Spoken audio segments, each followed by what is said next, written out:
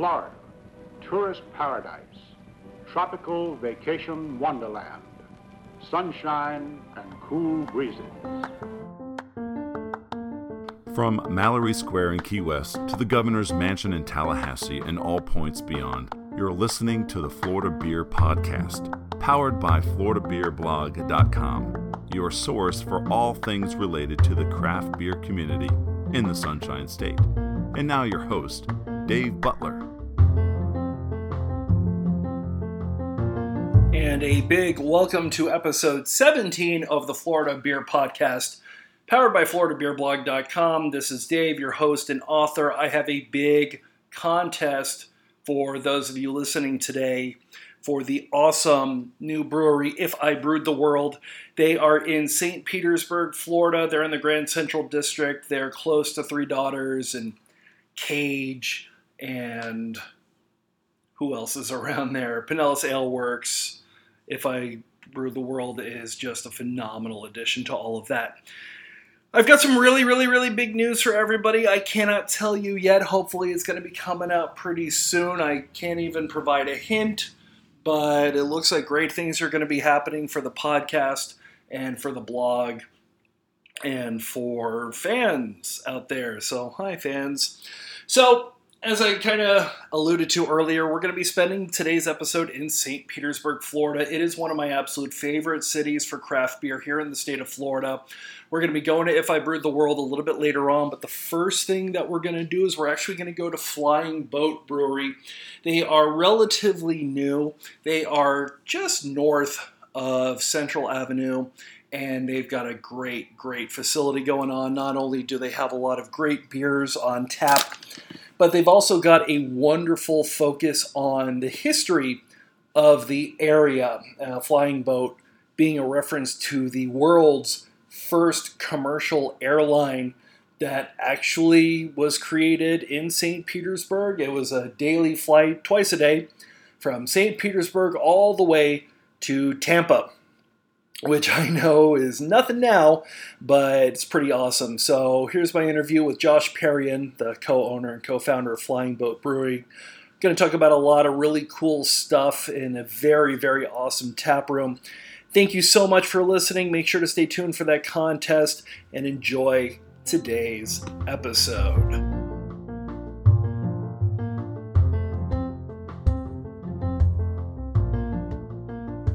Well, Flying Boat's been around for a little while, and we're really trying to push distro, or no? Really, we're doing it. We're doing it super naturally. We started distribution last August. Mm-hmm. We put about 100 taps into the market until literally 2 weeks ago. And it was great. It was just really in Hillsborough, Pinellas, and a little bit in like Lee County, because that's where Glenn's at. So he put it in a couple of bars where he could help maintain the brand and talk to the realtors or retailers and stuff. I almost said realtors, retailers, and but otherwise it was done super naturally. And even now we just put another 100 taps into JJ's hands, and we're just letting them kind of do all the legwork as far as like growing and maintaining that number of taps in the surrounding area. It's been really manageable that way. Really, it seems to be you're more focused on growing the culture and the visitation to the tap room. Yeah, very much so. It's close enough, not on Central where everybody else seems to be, but you're really just a hop, skip, and a jump away. Yeah, the only part that sucks being where we are is the bike tours can't reach us. That's really it. They have like pedal tours for like little booze pedal tours. I don't know what else to call them. And they won't stray this far away from Central. So we're like just outside of that, but all the other tours stop because we're on the way down and up from everybody. Whether you're heading towards like Clearwater, Dunedin, or Largo, like we are a good last stop because it's right before 275 and vice versa. But yeah, I mean that's really it. I mean we're a neighborhood brewery. We're St. Pete's only neighborhood brewery, and that's like something we really enjoy. And the neighborhood's gorgeous. It's transitioned a lot. Really? It's changed a lot in the last 2 years. It's gotten a a little less industrial, and even the places where it is industrial, I'm noticing like facelifts to the front, like CarStar across the street, the automotive place did a facelift. They're building new homes right on 13th, right across the street from the brand new St. Pete Police shooting range. There's Woodlawn Parks right there, Euclid St. Paul's across 16th.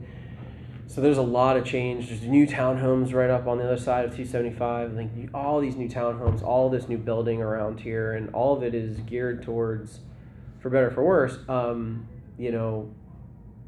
uplifting this neighborhood in a way that's like really, really exciting, honestly.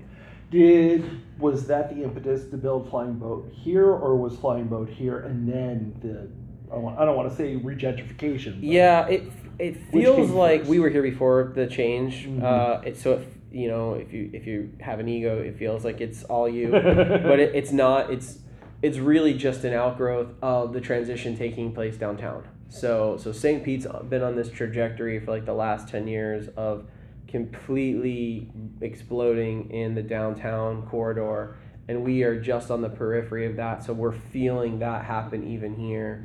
And that economic boom is going all the way down Central into Grand Central. I mean, it's starting to reach in some ways all the way to the Gulf, and that's really cool.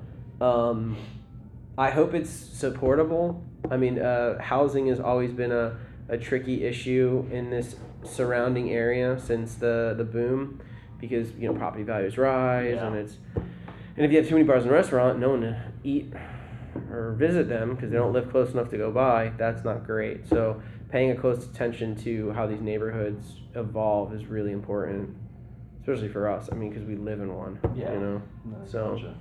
But I dig it so far. I especially like what's happening around here. I'm. It's really sort of, I was not here for some of the old days, like when the Vinoy was run down. Oh, it was bad. I've heard stories. It was bad. They still had stuff like bed frames and like hospital equipment from when it was like used as like a World War II convalescence, and yeah, it was bad. I remember being a kid coming down here to visit, and like downtown was no bueno. And it's changed. I mean, it's ridiculous. I still every now and again drive. I'm pretty close to Tyrone Square Mall, like Tyrone Mall and stuff. Uh-huh. And Tyrone Middle School is right there on the corner of 22nd and 66th. And my grandmother actually lived directly behind the middle school. So every now and again, I like cruise through her neighborhood and like check out her old house, like because that's where I used to spend summer times and like look. And it's so different. Nice. It's cool. It's cool though. Yeah. Do you think, because St. Petersburg has really sort of taken off when it comes to craft beer? There's so much that's going on, not just you, but a couple new places that are just bouncing off the walls, and it's starting to feel that St. Pete beer scene and the Tampa beer scene are sort of separating and becoming their own separate entities. It used to be the Tampa Bay scene, and now there's a difference between Hillsborough and Pinellas. I can certainly see that. The geography of the Bay makes that really easy to accomplish too. I mean, the old running joke, if you live in St. Pete and Pinellas, is like, why go across the bridge? Like, I hate going across the bridge, and vice versa. You live here, you don't want to go over there. You live over there, you don't want to come over here. And because of the way the food and bar and craft beer scene has exploded in both places, it's almost like, well, why do you need to? In a lot of ways, right? I mean, why do I need to go over there? I can just stay here and have everything I need, and vice versa. But I can definitely see that starting to develop just because of the sheer number of breweries. One of the things that I personally struggle with when I think about Tampa Bay Beer Week in particular is how many breweries there are trying to do stuff within a week. That illustrates the problem more than anything else. Okay. Right? So you have the week itself is punctuated by, like Ultimate Brew on Friday, FBG Fest on Saturday, Best Florida Beer on Saturday or Sunday, and then you have finally like Fooder for Thought has become like this anchor event. Thankfully, that's St. Pete based as opposed to all being kind of located in Tampa, and then Hunapoo and Hunapoo Hangover, and so it leaves like probably 3 days in the center right there where you have 70 plus breweries now competing for attention, and it's insane. It's absolutely insane. But you can't do anything about it. You can't extend the week because then you're cutting the tourist impact in half. You can't split it up into regions, which you probably should do, which would really more than anything else punctuate the differences once that happens. But then again, you're separating across maybe the course of a year, and it can be unmanageable and out of hand. But I don't necessarily think Tampa and St. Pete have developed unique maybe styles or feel enough to be separate. But there is definitely concentrations now where, like, if you were a beer tourist, you could come down and just spend a week in Tampa and that surrounding area, and you could just come down to like South Pinellas and do that for a whole span of time. And even now, I mean, it's a little bit more spread out, but you can almost do that with North Pinellas. And if the trajectory keeps going with you have Four Stacks and Levin and all that, even southeast Hillsborough might even eventually be able to develop and do its own little thing.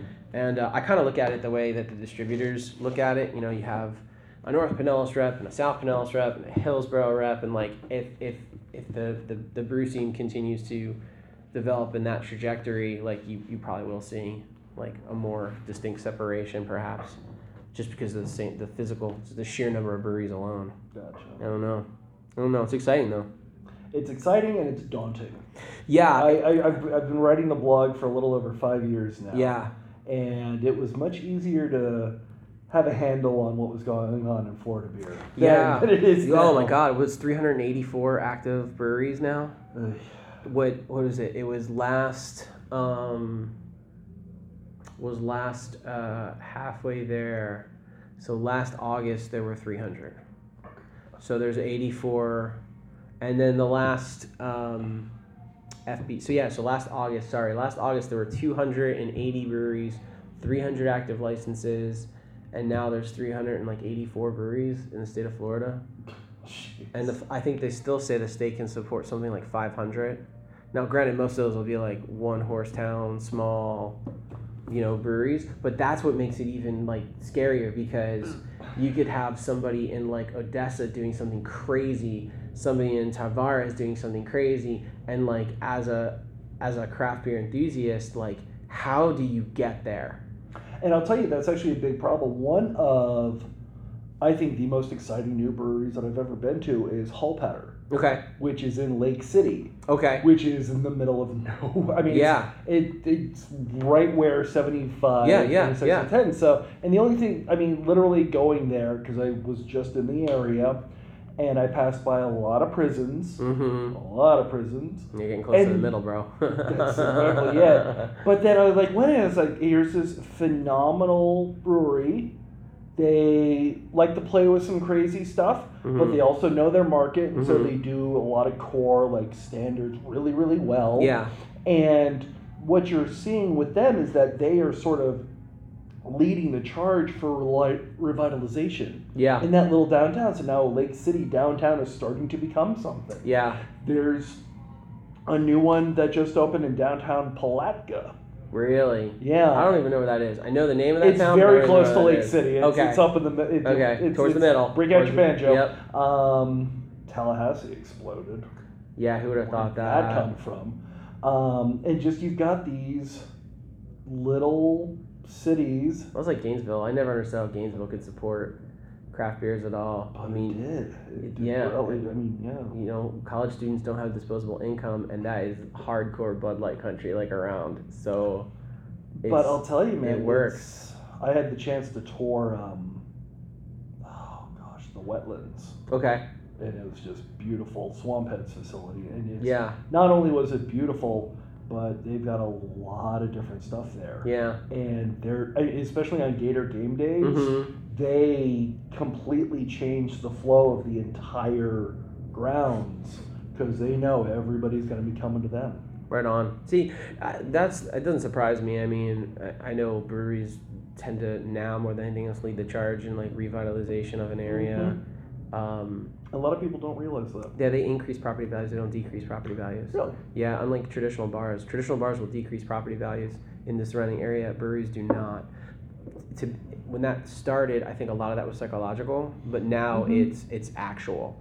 I mean, breweries are community centers. They're places where, if you're a parent with a new child, like, you can bring them in there and get a high five instead of getting called DIFUS on. Like, that's how breweries work now. And it's not a new idea. I mean, the United States was founded in a brewery, this is like an 18th century, 17th century community center come full circle. And so our national anthem is ripped off from a British drinking song. There you go, right? I mean, we have a weird history of the Alcoholic Republic, which is a good book, by the way, if you ever get a chance to read it. I have never heard of it, and I'm going to look it up. Yeah, it's a very cool book. It's alcohol's place in the founding of this country. And the rum runners that became our founding fathers, and so on and so forth. Interesting. And it taps on brewery / tavern culture a little bit, but it does touch on the point that, like, these were poor people coffee houses, and that is, like, still to this day not poor people coffee houses, but still those kinds of, like, community centers where you can come and exchange ideas and have fun, and it's a pretty big deal. So what is your opinion of the great, I don't even know why it's still a debate, kids in brew houses? I don't care. Families and pets and parrots and whatever are 100% welcome as far as I'm concerned until they're not. Like, you set the expectation, you have the rules, you do your thing, it's all right. If you got an unruly kid, like, take them from an 8 to a 3, but I'm not going to penalize every other kid that's going to come in here that's going to behave. I'm just going to say, hey man, take it from an 8 to a 3. But it's the same thing at Publix. Yeah, I guess it's a little bit different though. It feels a little bit different, obviously. I mean, Publix is, you're not really sitting down to enjoy your time. You're trying to get in and get out and get your stuff. That's a good point. There's nothing you can do about it. But I think of it a little bit more like movie theater culture. Yes. So, you can bring a baby and a kid in there, and you'll handle a little bit of upsettedness from the child, but, like, when the kid starts wailing, like, you should take them out and leave until they calm down and bring them back. Absolutely. And that's pretty much how the rules work. Yeah. And don't break it. Don't start none, don't be none. Okay. And that's kind of how it should roll. That makes perfect sense. So I guess let's go full circle and cycle back to Flying Boat. Where did the impetus for this come from? The idea behind the Flying Boat, why I chose the Flying Boat is... Well, just this brewery, like, why did you decide to make a brewery? Oh, so I want to get into the history very soon. Oh, okay, so why do I want to make a brewery? I always really enjoyed... I did some home brewing, like most people do. I was horrible at it, and I enjoyed the social aspect more than I actually really enjoyed the brewing of the beer, and that kind of introspection in retrospect is really the reason why I really enjoyed beer as a whole. And I was an educator and had a history too in, like, project management and stuff, and I was seeing what craft breweries were doing back home where I'm from, and when I was down here I was given the opportunity to put one on paper, at least, to see if it was feasible. Yeah. And put it on paper. It was totally feasible. All of a sudden, it got greenlit. Couldn't believe it. All in. And that's where it ultimately came from. I always looked at a brewery as a place for me to educate, create an open, safe community space, help our community, and do it all through social lubrication, which is, like, the best way to do it, because you're going to get people that are already down for all of those things. Okay. And so as a whole, I think, when I looked at all the businesses and work I've done, I was like, craft brewery is going to definitely be hard, but it's going to attract the right kind of people. And that's why. Okay.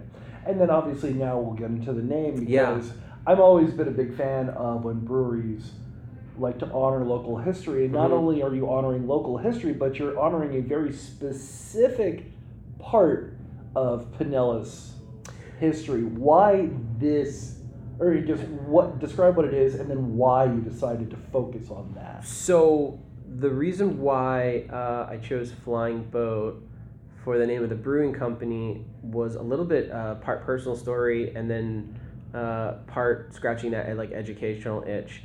Every town I've ever moved into, one of the first things I've ever done or do when I get to that new town is check out the local history museum. Not only does it give you a good sense of like what you're getting into in the town, gives you a little bit of an instant connection to where you're living, but also affords you some cool talking points when you're meeting new people. And so I moved to St. Pete. I went down to the St. Pete Museum of History, and I learned all about the world's first ticketed commercial flight and the flying boat. And I was like, this is awesome. This is such a cool story, and no one knew about it. And I started talking to people, and I was blown away by how many St. Pete natives, born and raised here, that had no idea about the impact that their local history has had, not only in their town and their state and their country, but the world at large. And every time you've gotten on a plane with a little seat and a crummy meal and an overpriced ticket, you can thank St. Petersburg because we invented it. Like that's the truth. And so I looked more and more into what these guys were doing and the way that they were pioneering the airplane as this newfound fangled machine in a way that other people hadn't seen or used it. And I saw the parallels were immediately applicable to craft. You know, aeronautical pioneers, craft pioneers, one-to-one right on the same page. And so I found kindred in this story and took this story and made it a part of the brewery story and use it to now export not only great craft to people, but also this really cool piece of history that very few people are aware of. And just so your listeners are aware of what that is, when the airplane was first invented, it was really treated as a novelty. And there were a few gentlemen, including some really famous guys like Gandhi, who took a look at this crazy machine and realized that it could be used to transport people. And at the time, one of the main reasons why they chose St. Pete instead of another town was because of St. Pete's proximity to Tampa, and they could get some people to invest in it. So it was a win-win. Plus, St. Pete has great weather.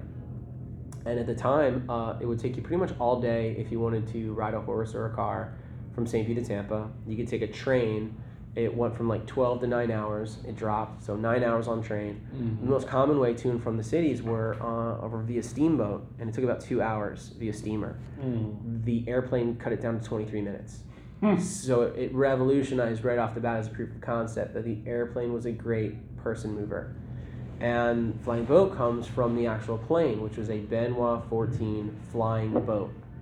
So it was a seaplane. Yep, it was a seaplane, and so it would actually land. The hangar was right by the pier, so it would land at the pier. It'd pick up one person or about 200 pounds of cargo, and it would fly to and from Tampa. And it did that twice a day, 5 days a week for about 4 months. And I think it only missed like 4 or 5 days due to weather. Otherwise, it ran nonstop, and people loved it. And what's really cool is like guys like Gandhi, they invested in the airline. And so one of the fun facts is that Gandhi connected St. Pete and Tampa twice in his life. Once with the airplane and once with the Gandhi Bridge. So and that's the Gandhi Boulevard that you can drive on today. Yep. Okay. Yeah. So it's a lot of really famous St. Pete names involved in the flying boat. Plus it was rigged. It was pretty cool. The mayor was the first passenger, and it was a rigged raffle to get him on it. And some really, really cool fun history. And the St. Pete Museum of History like partnered with us, let me troll through their archives, went through all their stuff. It was really fantastic. You come in the tap room and it really feels like a museum. It feels almost like an outcropping from the St. Pete Museum of History because of how many photographs and how many plaques and how much there is to read and look at and sort of explore here. I've never seen that really done in a brewery before. We call it a brewseum. A brewseum is what we are. We are Florida's only brewseum.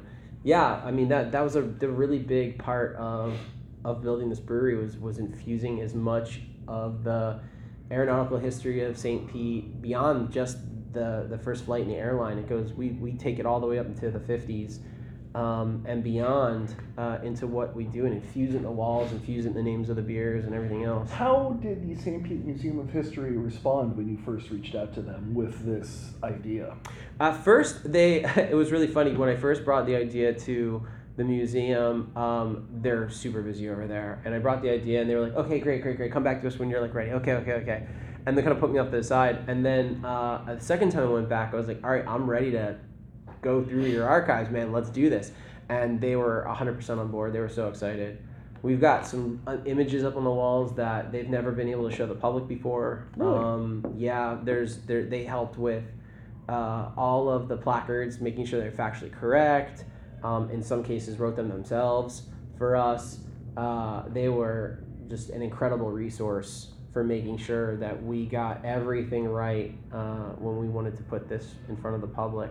But yeah, I mean, they have thousands and thousands and thousands of images and only limited wall space. I mean, they don't have an unlimited wall space. So there's a lot of images that, either very little of the public has seen or has never been on a wall before that we actually happen to enjoy. So, do you think you may partner with them in the future to do sort of seasonal exhibits here? Actually, we're thinking about doing that. I know that recently they were able to do a really cool Web City exhibit at Greenbench's new Web City cellar. Okay. And so I would very much like to create a similar one for the Flying Boat in the brewery as well. Because you've got, and let's pause there, take that concept and talk about the space a little bit, because I think the last time we spoke, this was sort of a commercial filming studio, correct? Yeah, the building was originally built as a MediClean facility for St. Anthony's Hospital. So they did a lot of laundry here, and that meant they had a lot of water on site. So that's one of the key components of beer. Right on, we got that going for us. And then after the MediClean facility closed, it went through a succession of smaller businesses and became an independent film studio. And they did things like supplementary commercials for HSN, which is in town, and really. Yeah, I had no idea. So they did a bunch of these like really, really fun commercials, and I think they even did some independent films here. I only caught the tail end of it. Mm-hmm. I saw them film 2 before the building transitioned to us, and one was for like a cooking show, and another one was for like a kids like skate company. It was like skate apparel company. It was really random.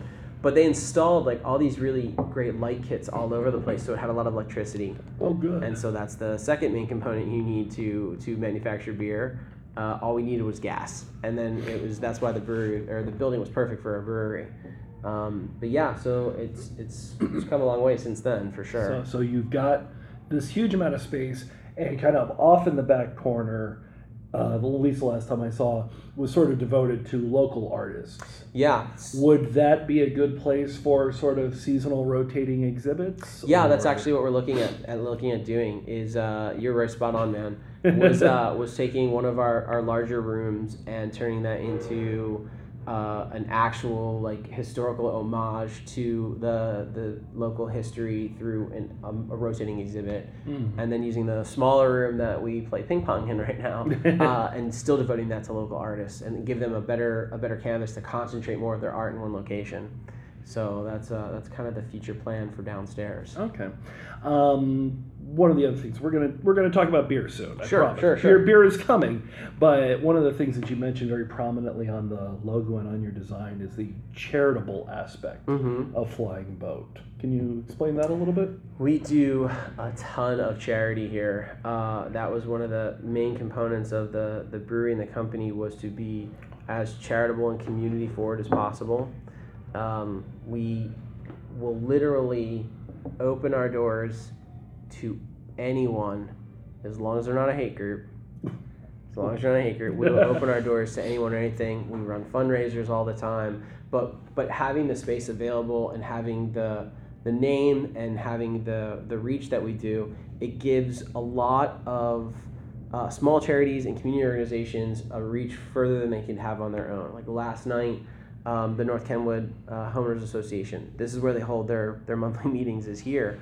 And they have now a space that they can do this in, where people want to come and participate in their meetings, and it feels like their numbers have grown accordingly. We do stuff with Surfrider Foundation, we do things with soup kitchens, we do things with the PB and Jelly Deli guys, who are always trying to feed those less fortunate and in need. It's good times, and we always have an ongoing food drive downstairs for the St. Pete Free Clinic, which happens to be the second largest food bank in the state of Florida. Interesting. Yeah. And why was the charity so important to you? It's a way of giving back. It's a way of making, honestly, the best use of what a brewery is as a community center. And it makes you feel good. I mean, honestly, it stinks because as much as I'm here working on the brewery means I can't physically go out and pick trash. I can't physically go out and participate in a lot of these things the way I would normally want to or could if I worked a regular 9 to 5 and had weekends off and everything else. But in turn, I get to give a platform for everyone else. So helping to uplift others, you uplift yourself. Nice. All right, let's talk about beer. All right, right on. What was your sort of vision for Flying Boat when it came to a tap list and the things that you brew? It was weird. To start, it was a little bit of an evolving situation. We weren't really sure what we wanted to do with the tap list, except we definitely wanted to pay homage to some really good historical styles. So, for example, our pub ale, the American Mild, we're like the only brewery in the state of Florida, I think in the Southeast, honestly, that keeps an American Mild on tap all year round, which is a super historical beer, very much associated with the time of the first flight. We also wanted to make a lot of our beers sessionable and very approachable, because while it's super fun to do some really funky, cool stuff, craft still really is a small percentage of the overall market, and like I think it's like 5 out of 6 people coming into your bar are really kind of craft beer novices, and you want to facilitate their introduction to craft and educate them as best as possible. So that's kind of where the tap list started. It's still very sessionable and super approachable, but we finally started to branch out into some fun stuff. And what am I drinking? You're actually drinking a citrus pale ale. Okay. So it's just a little bit more of a Florida take on your average everyday pale ale by adding a lot more citrus flavors to it, using more citrus forward hops and some fun stuff in there. That's fantastic. I'm glad you enjoy it. That's right. Yeah, it's that nice and crispy, refreshing, but it still has that Florida feel to it.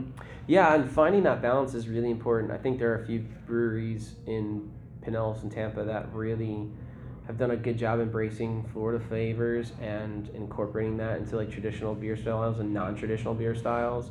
And I think finding a way to do that, especially with stuff as simple as like a pale ale, is fun. Can go a really long way to making it super fun. Awesome.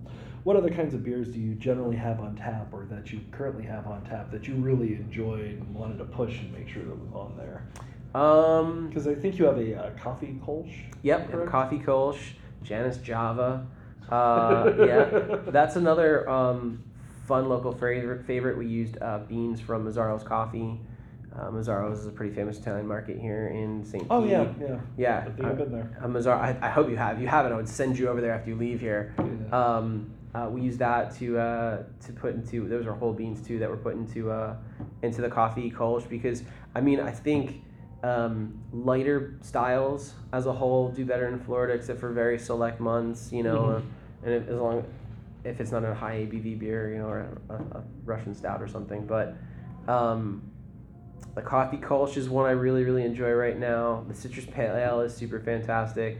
I really enjoy, right now more than anything else, I think transitioning more towards really clean lagers is a way to go with. We have a Schwartz beer on right now that I really enjoy. I think lagers are underrepresented as a whole in Florida beer. I think we're seeing a lot more of it now in like the last year than before, and I'm really enjoying that. But some of the beers that are coming out that I'm super excited for is some of our barrel-aged stuff. Really? Yeah. What kind of stuff do you have that's going to be coming soon? We got a Belgian Strong on white wine barrels that was re-fermented on a lot of honey, a lot of locally sourced honey, and a wonderful red sour on some red wine barrels. And they're ready to go. They've been sitting for a little over a year, and then this winter I have a really, really nice sour stout that's been sitting on some Woodford Reserve. And that'll be about a year in, I want to say, October. So I'm excited for those. That's phenomenal. I do want to mention your stout because you have a Imperial Stout available in packages. Oh. I have never seen this before, and it was literally the greatest thing that I've ever seen. So this is my $1 million idea. Wow, I've never seen this. It is great.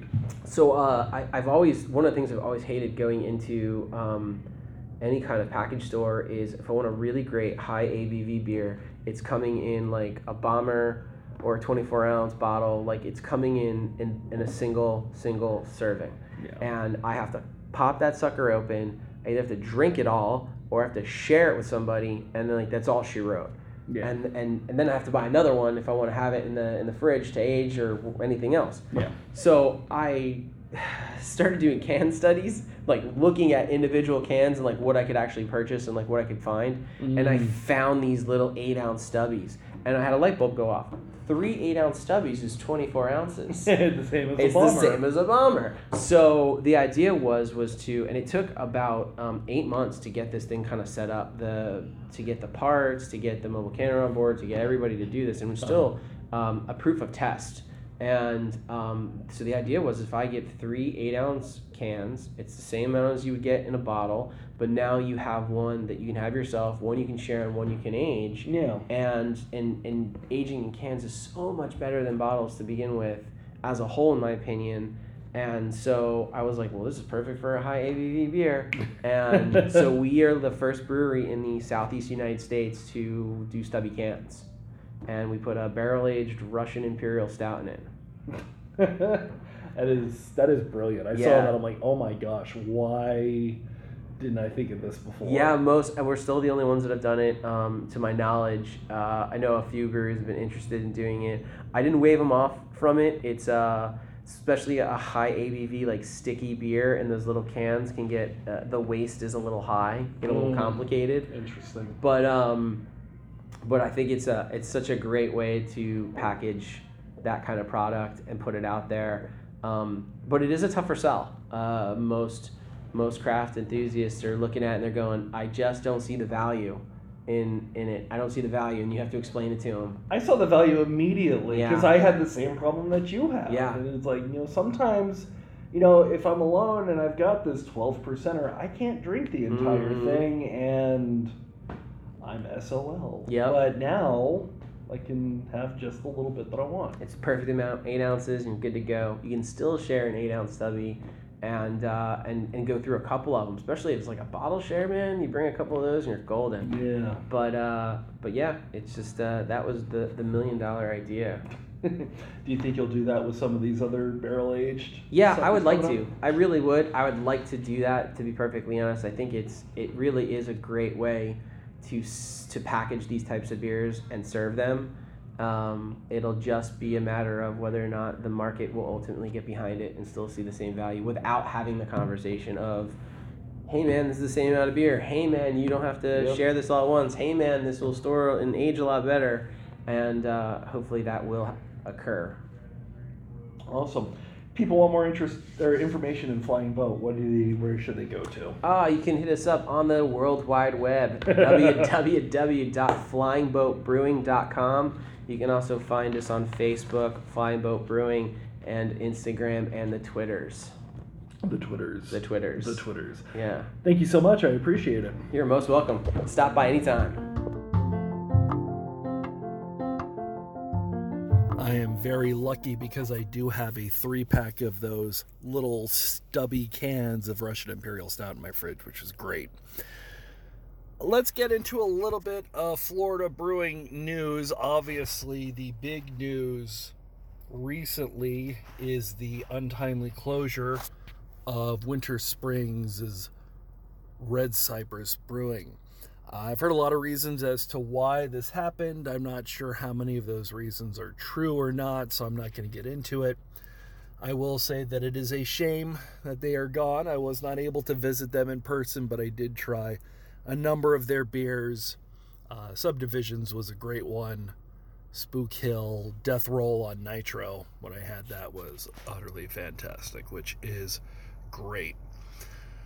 So let's take a look at some other things that are going on around the state. Looks like American Craft Ale Works is now open in West Palm Beach. They have a big event on Sunday, June 16th, which is, of course, Father's Day. Looks like they'll have a bottomless Bloody Mary and mimosa brunch, all sorts of interesting foods. Hours are 11 to 3 for brunch and then on to 10 p.m. for dinner. And they're on Clematis Street, which is downtown West Palm, right in the heart of everything. Not too far from the West Palm Brewery and Wine Vault, which is one of my favorite places in the state of Florida, really, which is great to see. John Reeves Incident, which is an interesting name for a beer from Marker 48 Brewing out near Weeki Wachee. John Reeves Incident is their double IPA named for a very famous or infamous UFO abduction that was supposed to happen in the area. Anyways, the beer is out. Last year, it was in a 22-ounce bomber. This year, they are going for a 4-pack of Tall Boys. So, a 4-pack of 16-ounce cans will be $16, which is really, really great. That's actually a really good price for an excellent beer from an excellent brewery. If you have not seen on FloridaBeerBlog.com, Barrel of Monks in Boca has released their Peach Sorcery, which is the newest line in the Sorcery series. This is their White Wizard Wit, their wit beer, that is treated with local fruits and then aged on their House Wild strain of yeast. You can see the review at FloridaBeerBlog.com. Short answer, it's definitely not as funky as I was expecting, which is a good thing. It actually was a nice, dry, almost champagne-like experience. And then finally, we're going to head all the way up to Tallahassee Proof Brewing Company. They are releasing Quantum Foam Double IPA, a collaboration with Finback Brewery in New York City. This, once again, is getting released in 16-ounce 4-packs, your 4-pack of Tall Boys, only in Tallahassee, unfortunately. Hopefully I'll be able to get some of this double IPA goodness down by me.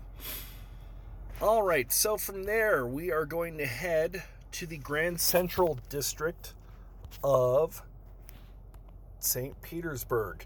If you don't know the Grand Central District, it's the area of Central Avenue that is close to, what is the name of that stadium that's there? The Tropicana. Yep, Tropicana Field. So the biggest brewery that's in that area is Three Daughters.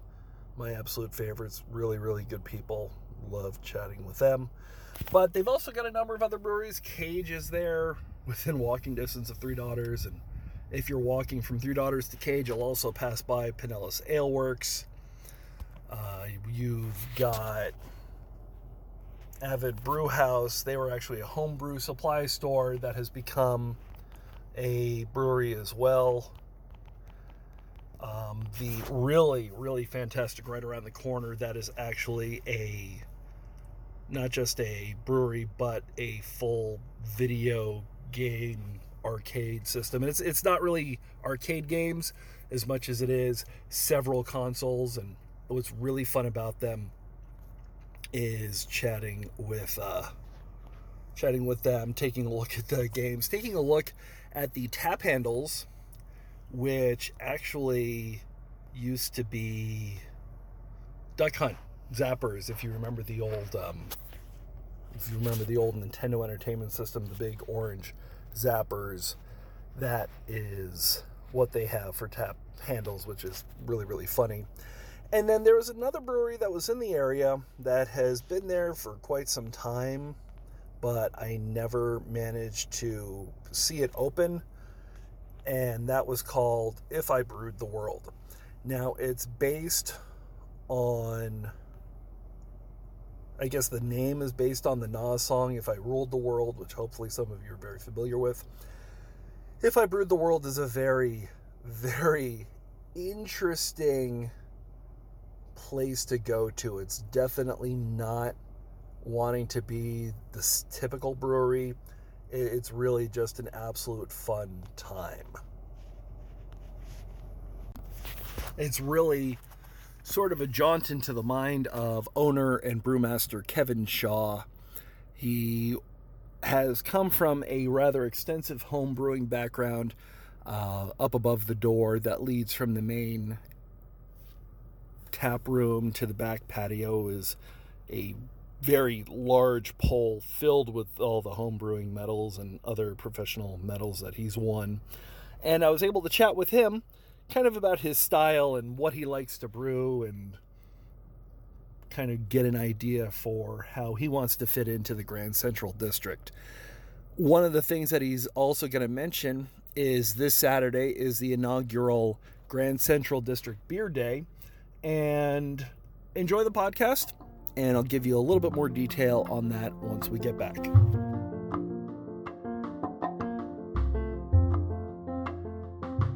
So what exactly is going on here? Because I've gone through one mystery door hidden behind a bookcase into a restroom that is papered with pages of Thoreau and Mark Twain next to Donatello. Dapper Donatello. It's kind of like I don't even know how to describe it. How would you describe it? Yeah, I was trying to go for something a little different and more maybe a creative space, more like a hopefully the beers show that as well, and kind of different flavors and unique things, and then especially the place. I want to make the place interesting and kind of express my own personal style and that kind of thing. That I like kind of things a little different, and the hip hop theme and throwback to kind of the '90s. And it's not like even that wall of CDs is not all hip hop, but I mean it's Nirvana and Pearl Jam and all kinds of Third Eye Blind, and then obviously all the hip hop references. Hole, some Fiona Apple. Yeah. And then of course the Nas album. Right, you got Nas in there and Dr. Dre. And that's where you came through. Came with the name of the brewery. Yeah, why that track? What was it about If I Ruled the World that spoke Well, technically I was you? thinking the Rule the World, and I suppose it's not based on the Nas song, but it also just, it's kind of I Ruled the World in the hip hop theme and the 90s. And it all kind of made sense, or it seemed to flow. I think that if I ruled the world, if I brewed the world, and then the tagline is even global domination through brewing creations, and like it's the longest thing ever. And that was happening too. Is when I was thinking of her names and fun, and especially I think even the name represents or kind of shows a little bit of that too. That wrote kind of different, because I was thinking there's all these names that are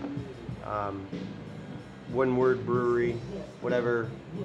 Ale Works is a popular one now. Yeah. Things like that I feel like sometimes I can get lost in the mix, and there's tons of numbers, there's tons of lots of sons and daughters, and a lot of threes in the state of Florida. Threes. Yeah, there's tons of threes. Three sons, three daughters, three bridges, three keys. Three keys, yeah.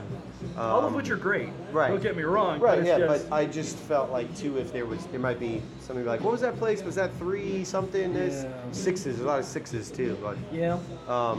Big. There's a bunch of bigs. Big Storm, Big Top. Big. There's another one, but stuff like that. That I was thinking that it was, if anything, like someone's saying they're like, that's way too long. I'm like, that's the point. You definitely won't forget it. So. Well, and you're the newest brewery here in St. Pete, correct? Yes. But not too terribly long. And was it intentional to try to separate yourself out from what I guess some could consider to be a very crowded St. Pete and Grand Central specific? Yeah, 100%. I thought too, if I'm not doing anything, I'm doing the same as everybody else, and I'm just opening up another brewery that has your basic beers on there, your basic core beers, and I'm not really doing anything different or interesting and bringing anything to the table, then why am I doing it? If I just get mixed in with everybody else and I'm just the neighborhood sports pub, then I thought, what's the point? And I never did that. That was never the approach in any of the beers I made or home brewing or the ideas I had or anything. So I was like, why would I do that with this? And then I felt a lot more confident in trying to do something and that it was different. And I would come to this place if it wasn't mine, And there's a lot of places. I would think of Modern Times, and it's not like I was trying to copy Modern Times, but I don't know if you've ever been out there in San Diego. I have not, actually. But it's such a cool place, and they have a giant Michael Jackson holding his monkey made out of Post-it notes on one wall. I just thought it was the weirdest thing, and I was like, that's so cool.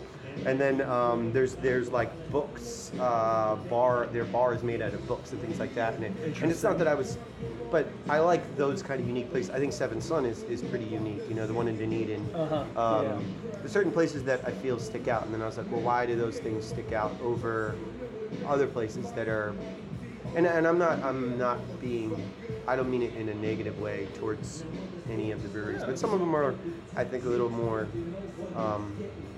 not forgettable, but simpler, I guess. And that may work in their location and different things, and I was just really trying to do something different because that's what I like doing anyway. In a lot of ways, some of them can almost feel sort of corporate, to where there's an image that their segment of the industry is looking for, but you also have investors and you have people that are owners and may not actually be there, or sometimes they're there but they're not the ones brewing, they've hired, etc., so on and so forth, whereas this is really a trip into your mind. Yeah, I agree, and I do think that there could be tons of money, millions of dollars, and then, you know, lots of stainless steel, lots of industrial, tons of money behind it, and you go in and you feel that there's a lot of money, but there may be lacking in a little bit of character, a little bit of something that really maybe resonates or that people relate to or sticks, and that it's fine, but you can go in any city everywhere and go to basically the same place, and I never wanted to do that. I wanted it to be, I don't know, like no other place. So. Awesome. And obviously that will translate into the beer. Now I'm sitting behind me is a very large row of your medals, correct? Yes. Yeah, it's for a few years, and then kind of in preparation for this and just to test it out and see kind of, I don't know where I stood or how it went. I was doing the competitions with Pub Guild, which is Pinellas Urban Brewers Guild, and they meet at RAP. It was Greg Rapp of Rap Brewing that started the club, and I unfortunately never got to meet him. Yeah, he's an amazing guy, man. And he's got I did a little coffee table book, and it's got a bunch of pictures when I was homebrewing, and there's definitely a shout out to Greg and Pub Guild in the back of that. Definitely want to talk about the book a little bit because I find it interesting. But I was just trying to see what happened, and I got really into competitions, and then for years I was just brewing constantly and just doing different stuff and trying any style I could, and even wild beers, and I got one national first place award, and just tons of stuff I was just trying out. So if anything, I was hoping the idea would be to come in and be like, well, at least, you know, I know something. It's not just I like beer and I'm like, I should try this out kind of thing, but because that can I've seen that too, you know. Which gets unfortunate, but yeah, I think so. But so with the beers, I guess, what attracts you to beer? What attracts you to the recipes that you try to create? How do you go about something like that? Yeah, what attracts me to the beers I make? Or just the styles that you enjoy, and what kinds of things do you like to experiment with? I really like flavors, and I mean, everybody likes flavors obviously, but trying to mimic certain things, or like the Crunch Berry cereal, or I had a raspberry cola, I had strawberry creme brulees up there, just different things that I think are kind of fun. And this Crunch Berry is incredible because it smells like Captain Crunch and it tastes like Crunch Berry cereal. Did you even say how to do that, or? Trade secrets, yeah. Okay. Trying to keep it under wraps. I'm sure it'll come out at some point, but and I just thought something that's kind of fun, and same idea, that maybe some nostalgia, and also I was trying to find my, I guess, lane as far as the beer goes, and those were the ones that seemed to work out better and I was a little better at than versus, you know what I mean, barrel-aged stouts or something. Yeah. And then there's a sour place, there's a stout place, there's a IPA place, you know, there's very the German much place. The German place, yeah. Right. So I was thinking, if anything, you know, I like those beers, I like doing those, and it's not that I don't like making normal beers, and the board's a little off. Normally it's supposed to be, the idea was 1 through 10 or mine. 11's always going to be pretty much PBR and cider, because of my license I can't make cider. Why PBR? People like PBR, I don't know. They just seem to like it. They come in, if they hate craft beer, they're in a group or something like that, they'll still get a PBR. I feel like it would be a crime against humanity to come into a place like this with beers like these and order a PBR. I agree with you. I mean, it is $5 here compared to, I mean, you can get it $2 or somewhere else. So I hope nobody's coming in here for PBRs. But it is on there. I mean, there's always a kind of a straggler in the group that maybe isn't into that. And Actually, my beer tender, he loves cigars. That's funny. Yeah, and it was just popular. I think the community and hipsters and all that, they kind of dig PBR. And then cider I can't do, so I always figured let's have a cider on. And Okay. And I like snake bites too, like the cider and the stout. So you have a stout on and cider, stuff like that. I thought it was kind of cool. But sorry, so 1 through 10 was supposed to be mine. 1 through 5 was supposed to be kind of the flagships or the normal ones. And then 6 through 10 were supposed to be kind of the fun ones, or the ones that I play with a little more. And it's tough to keep up though. I have a small system, so the stuff is constantly kind of moving around, and I'm trying to work on that and upgrade. And What kind of a system do you have? it's just a barrel system right now. It's electric 1 barrel. I'm working on getting a 3 barrel. That's in the works. I don't know when. Pretty soon here, but then I've got to get some other parts for it and different things. So it'll be a few months before anything. But as you keep growing, keep doing it, and then once I do that, if I can nail these beers, then my life will be a lot easier because I'm just brewing constantly. Like I'm brewing right now back there. Oh, nice. Yeah. What are you brewing? Today I'm doing what am I doing? A wheat ale today. Okay. Excellent. How has the community response been? Good. You know what? It's actually been good, and I think that's another thing that has worked out doing things different is there is 6 of us here, and there's about to be a 7th one. Oh, cool. There's a guy taking over Taco Bus that's opening up a place. Funny you should mention Flying Boat. That'll come out later, but it's been cool. Everybody's actually been really nice. I mean, even Three Daughters here, I was a little intimidated by them because I've been there, but I don't really know them, and they've actually been really nice. They've helped me out with some stuff and do certain things. They'll Desiree's tested water and cool.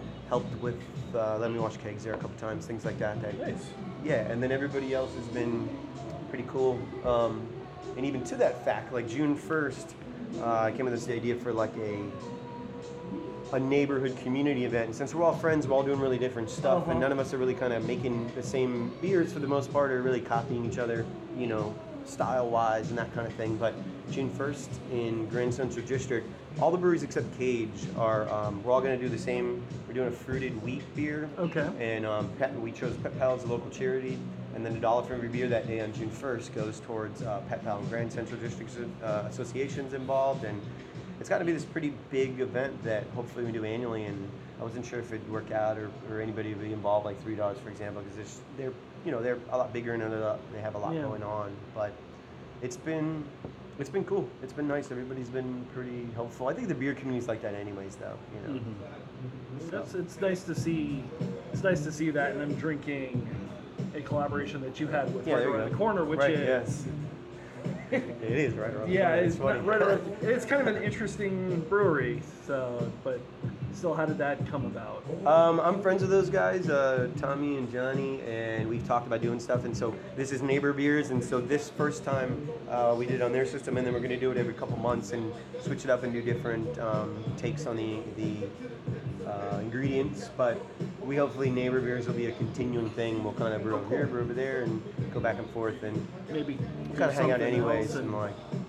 Hopefully, maybe even go over to Three Daughters and have everybody in Grand Central collaborate. That was the initial idea with the June 1st thing, but I realized that might be too much, especially with their giant system, and I have 1 barrel, and then Paul has 7 or 10 barrels, so I was thinking it might be tough to do one big collaboration or what system, but that was kind of how it started. That was the first idea, and then it evolved into everybody do their own thing, and then we just released the same beer on the same day. Gotcha. Yeah.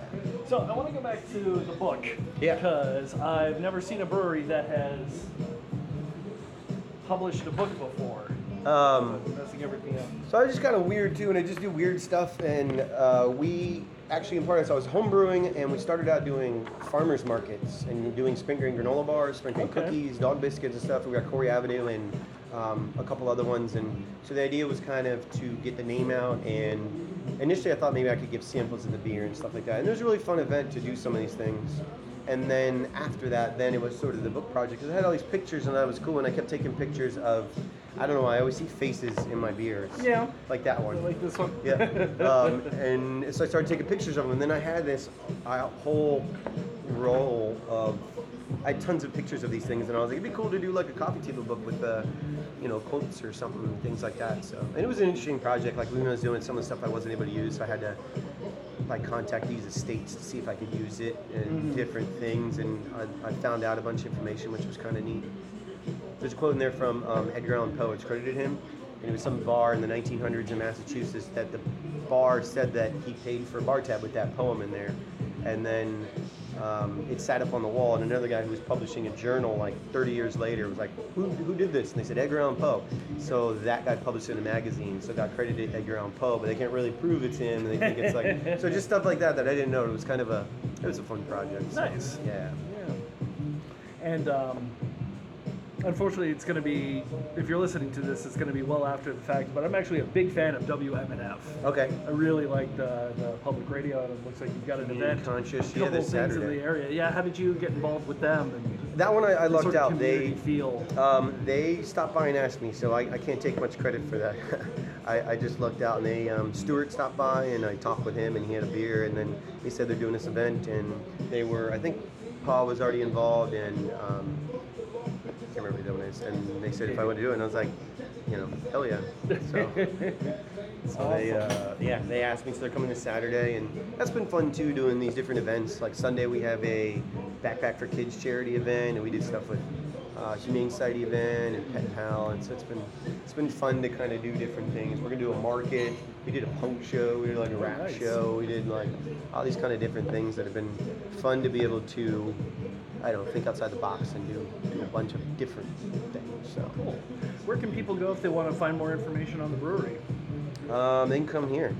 No, there is a website. The website, there is some information, but it was more, we created a website when I was doing the book and kind of trying to raise funds and stuff, so it's not that intricate in there. You can still buy the book on there. The book's on Amazon too, but the website or Facebook, Instagram, I probably use that the most for the posts and see what's going on and events and different things between the social media accounts. So I would say those. We're just come in, hang out. Awesome. Yeah. Thank you so much. I appreciate it. Thank you very much. That was awesome. So.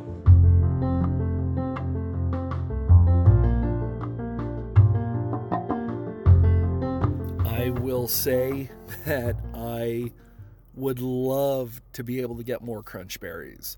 I cannot emphasize exactly how good that beer was. It really did smell like Captain Crunch. It really did taste like crunch berries. And just like you heard the bartender say, I doubt that any crunch berries were harmed in the making of the beer. So I would love to know how he actually made it. Of course, I probably never will. But Grand Central inaugural craft beer day coming up on June 1st. One of the interesting things that he mentioned is that every single brewery in the Grand Central District, with the exception of Cage had something else to do, but everybody is joining in, and they are actually going to be making a fruited wheat ale. So for If I Brewed the World, their ale is going to be a mango, peach, apricot wheat ale. Very close is Three Daughters, and they're doing pineapple, coconut, mango, papaya Hefeweizen. Don't know about Pinellas Ale Works just yet. Right around the corner has a guava lemonade wheat ale, and then Avid Brew Company is doing a watermelon wheat ale, and apparently they're bringing a watermelon spout to the game. So that will be interesting. If you are going to go, please take pictures. I know some other breweries that may be there in the area to check out the festivities, to enjoy. So definitely let me know. Really do wish that I could be there. Unfortunately, I am not able to. But like I was saying, I've got some other things that are coming up, and hopefully that is going to be really exciting and introduce a lot of people. So I appreciate you hanging out with us today. The Florida Beer Podcast is a production of FloridaBeerBlog.com. Find us at FloridaBeerBlog.com. We're on social media at Florida Beer Blog on Instagram and Twitter. We're at FL Beer Blog on Facebook, and you can write to us directly at FloridaBeerBlog@gmail.com. Big thanks to Jeff Brozovich. He's our intro announcer. Thank you to today's guests. If you enjoyed listening to this episode, please subscribe, rate us on Apple, iTunes, let everybody else know, send some information out. And if you heard about earlier, I actually have a free coupon for 4 free beers at If I Brewed the World. So if you've listened to this far, thank you so much. If you want to win, do us a favor, go ahead and take a picture of you subscribing to the Florida Beer Podcast, or that you have subscribed, put it up on social media, tag us, let us know that you did it. First person that does it is going to get a pass for 4 beers at If I Brewed the World in St. Pete. Trust me, you want this. Do it now. It's worth it by a long shot. Make sure to let everybody know. Hopefully we'll be able to grow more Florida craft beer drinkers listening to the podcast, and we will see you soon. Thank you so much for listening. Drink Florida Craft.